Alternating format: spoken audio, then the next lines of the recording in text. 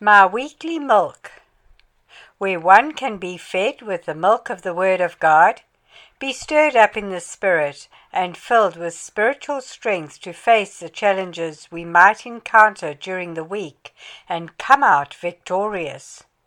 We should forward this My Weekly Milk to as many people as we think it might bless. Remember, the Bible has the final authority. Therefore, brethren, whatever you read in this letter, be like the Christians of Berea who went back and checked in the scriptures if it was so. Presented to you by Jerry Melander, but everybody calls me G. Topic: Leaven in Bread. Read by Lynn Giles and published by Calvin Giles. We will be looking at the leaven in the bread, what it means and what its implications in the life of a born-again believer are. Our main scripture is taken from Matthew 13, verse 33. Another parable he spoke unto them, The kingdom of heaven is like leaven, which a woman took and hid in 3 measures of meal, till the whole was leavened. Chapter 1, The Kingdom of Heaven. The kingdom is an undivided territory under the dominion of a king. The message of Jesus was about the kingdom, not an earthly kingdom, but a heavenly kingdom. The main theme of Jesus in the 4 Gospels is the kingdom of heaven. Jesus expects it also to be the main theme of our preaching. When Jesus sent his disciples 2 by 2, he told them in Matthew 10:7, And as you go, preach, saying, The kingdom of heaven is at hand. Matthew 10:8, Heal the sick, cleanse the lepers, raise the dead, cast out devils. Freely you have received, freely give. The preaching of the kingdom of heaven, being at hand or drawing near, was to be the subject matter of the ministry of the disciples, just like it was Jesus's. John the Baptist was in harmony with the preaching of Jesus, for he said to the people, Repent, for the kingdom of heaven is at hand. Matthew 3, verse 2. The Jews understood this phrase, the kingdom of heaven is at hand, as the coming of the Messiah is near. John the Baptist, being the one going before the face of the Messiah, was telling the people that the coming of the Messiah was drawing near.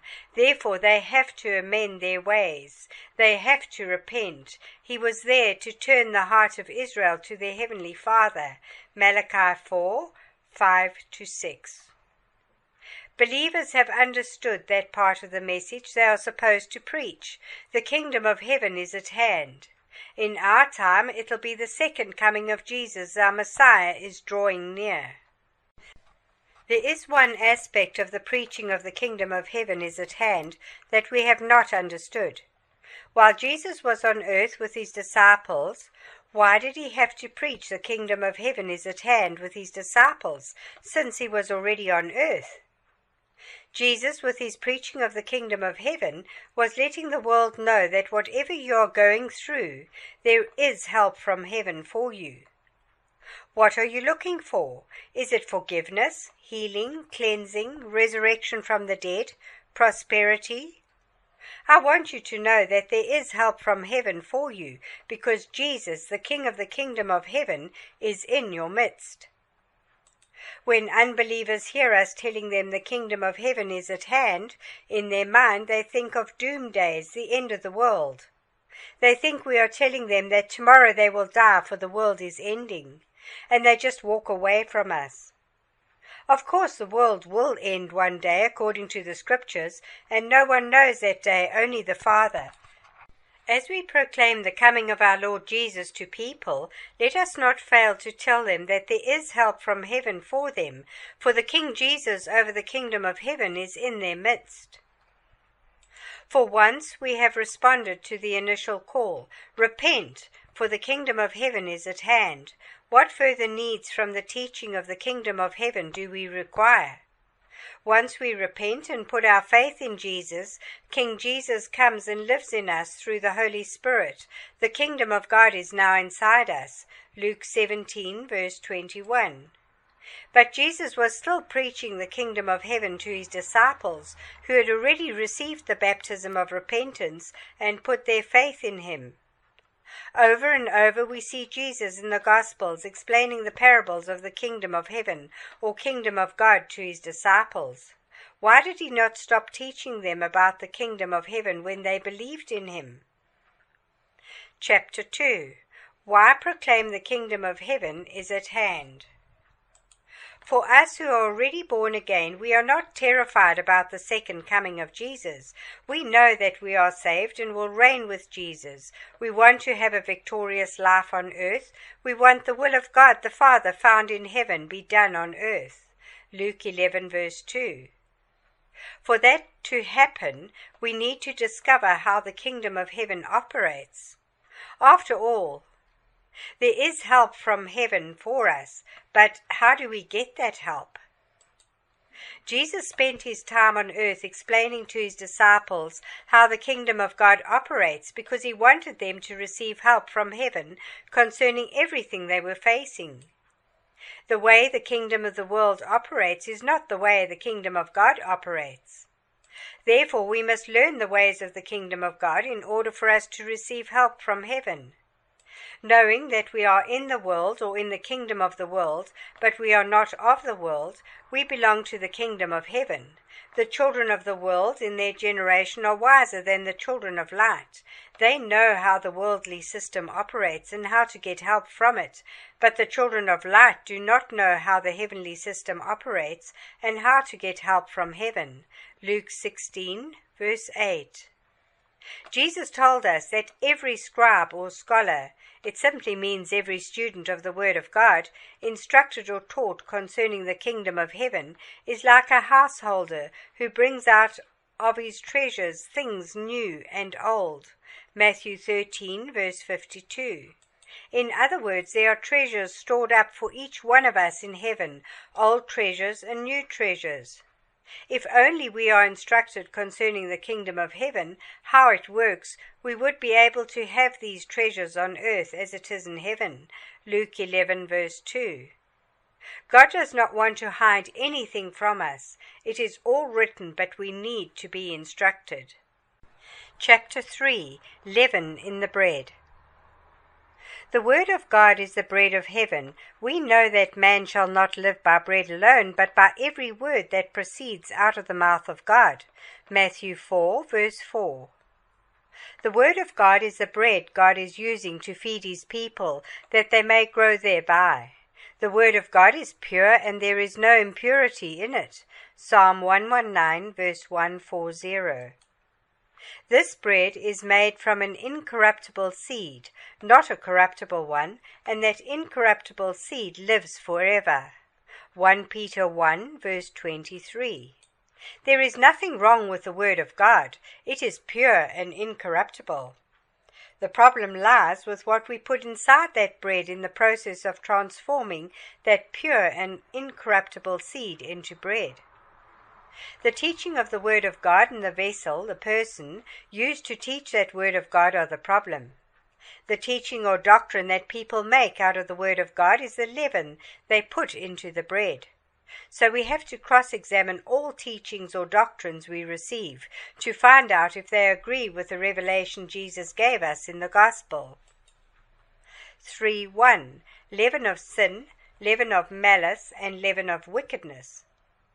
The first thought that would have come to the disciples of Jesus, being Jews, was leaven in the bread is symbolic for sin.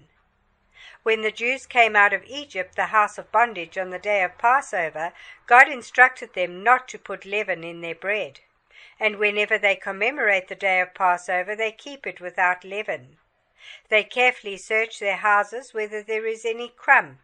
They thoroughly remove leaven from their houses. Paul will tell us the same thing. God told the Jews, "Therefore purge out or clean out the old leaven, that you may be a new lump, since we truly are unleavened. For Christ our Passover was sacrificed for us." Therefore let us keep the feast, not with the old leaven, nor with the leaven of malice and wickedness, but with the unleavened bread of sincerity and truth. 1 Corinthians 5, verse 7 to 8. When we become born again, we should stop practicing sin, malice, and wickedness. These are the old leaven. Christ, our Paschal Lamb, has purged out that old leaven that was in us. We should watch out for any teaching or doctrine condoning sin. It is not from God. That kind of teaching or doctrine, in trying to put back the old leaven in us, we are to be unleavened bread of sincerity and truth.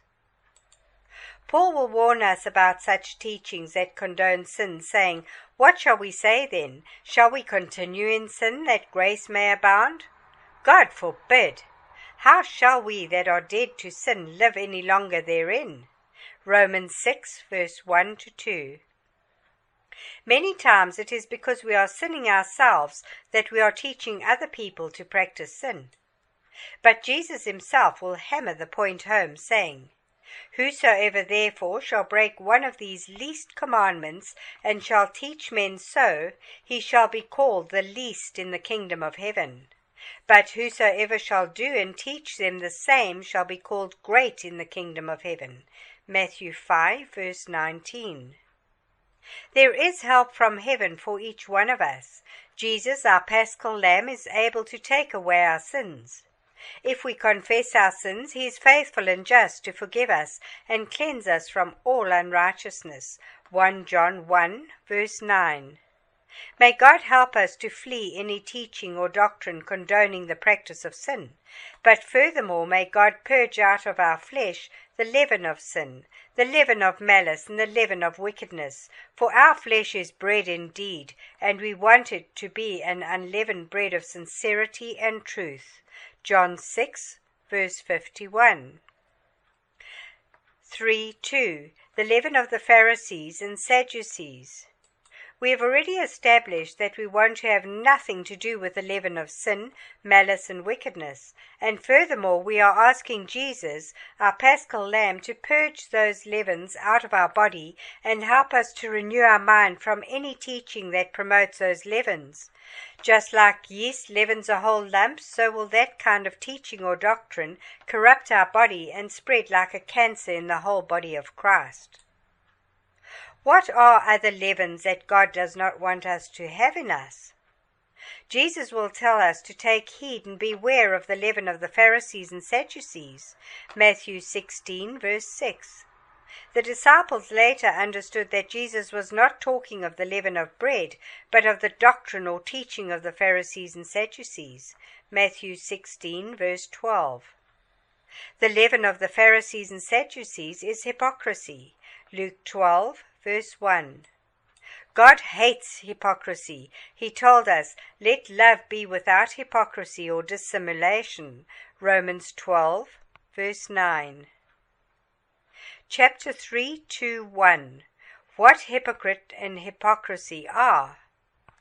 According to the Bible, the Greek word hypocrates, a hypocrite, is an actor under an assumed character. He is a stage player. He or she feigns to be that person people are seeing.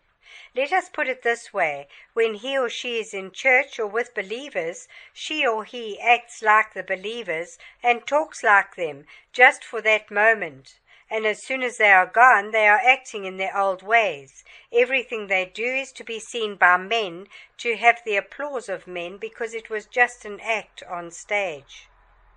Hypocrisy, according to the Bible, is a Greek word hypocrisis. It's acting under a feigned part. It is deceit, condemnation, and dissimulation. So any teaching of condemnation is not of God, but of the Pharisees and Sadducees. There is now therefore no condemnation to those who are in Christ Jesus. Romans 8, verse 1. God has not sent his Son into the world to condemn it, but that the world through Jesus might be saved. John 3, verse 17. Furthermore, Jesus is telling each one of us, "Neither do I condemn you." John 8, verse 11. Condemnation is not of God the Father, nor of Jesus, nor of the Holy Spirit, but of the hypocrites. John 16, verse 8 to 11. Jesus will talk to us about the hypocrites. Matthew 7, verse 4 and 5. Or how will you say to your brother, let me pull out the mote out of your eye, and behold, a beam is in your own eye? You hypocrite, first cast out the beam out of your own eye, and then you shall see clearly to cast out the mote out of your brother's eye. Let us not be so quick to judge brethren, but let us examine ourselves whether we are still in the faith or not. 2 Corinthians 13, verse 5. Let us not be self-righteous, thinking that we are the only one standing in the faith, the only one with the truth, but let us take heed lest we fall. 1 Corinthians 10, verse 12. For no one has the whole truth but Jesus, who is the truth. We only know in part and foretell events or prophecy in part. 1 Corinthians 13, verse 9. Even when we think we are mature spiritually, let us restore the weak believers in the spirit of meekness or gentleness. Galatians 6, verse 1. We must always speak the truth in love without putting condemnation in the heart of the young believers. Ephesians 4, verse 15. Jesus, the one we are supposed to imitate, saw the mote in the eye of the Samaritan woman. She had 5 husbands, and the one she was living with was not her husband. Jesus exposed her sin, but in love. He spoke the truth in love, and it imparted grace into the life of that woman to receive salvation and go to evangelize in her town. John 4. He did the same thing with a woman caught in the very act of adultery. He did not condone adultery at all, neither did he condemn her, but spoke the truth in love, and it imparted grace to that woman to receive the forgiveness of her sins. John 8, verse 1 to 12. If anyone needs forgiveness of sins for his or her past life, Jesus forgives sins. There is help from heaven for him or her. In Luke 13, verse 10 to 17, Jesus was teaching in the temple of the Jews on a Sabbath day, and there was there a woman who was bound with the spirit of infirmity for 18 years. Jesus loosed her from her infirmity, but the rulers of the synagogue were not happy, for it was a Sabbath. But Jesus told them, Hypocrite! Does not each one of you on the Sabbath loose his ox or his ass from the stall and lead it away to watering? The message of the kingdom of heaven is at hand. What we said can be contextualized as there is help from heaven for you. Here was the daughter of Abraham in need of healing, but the hypocrites were trying to prevent her from receiving her help from heaven. They were simply envious of Jesus because they could not help anybody, and Jesus was helping everybody, even on the Sabbath. My friends, there is help from heaven for you. Let no hypocrite try to cheat you of your reward through man-made religion. Colossians 2, verse 18 to 23. To be continued.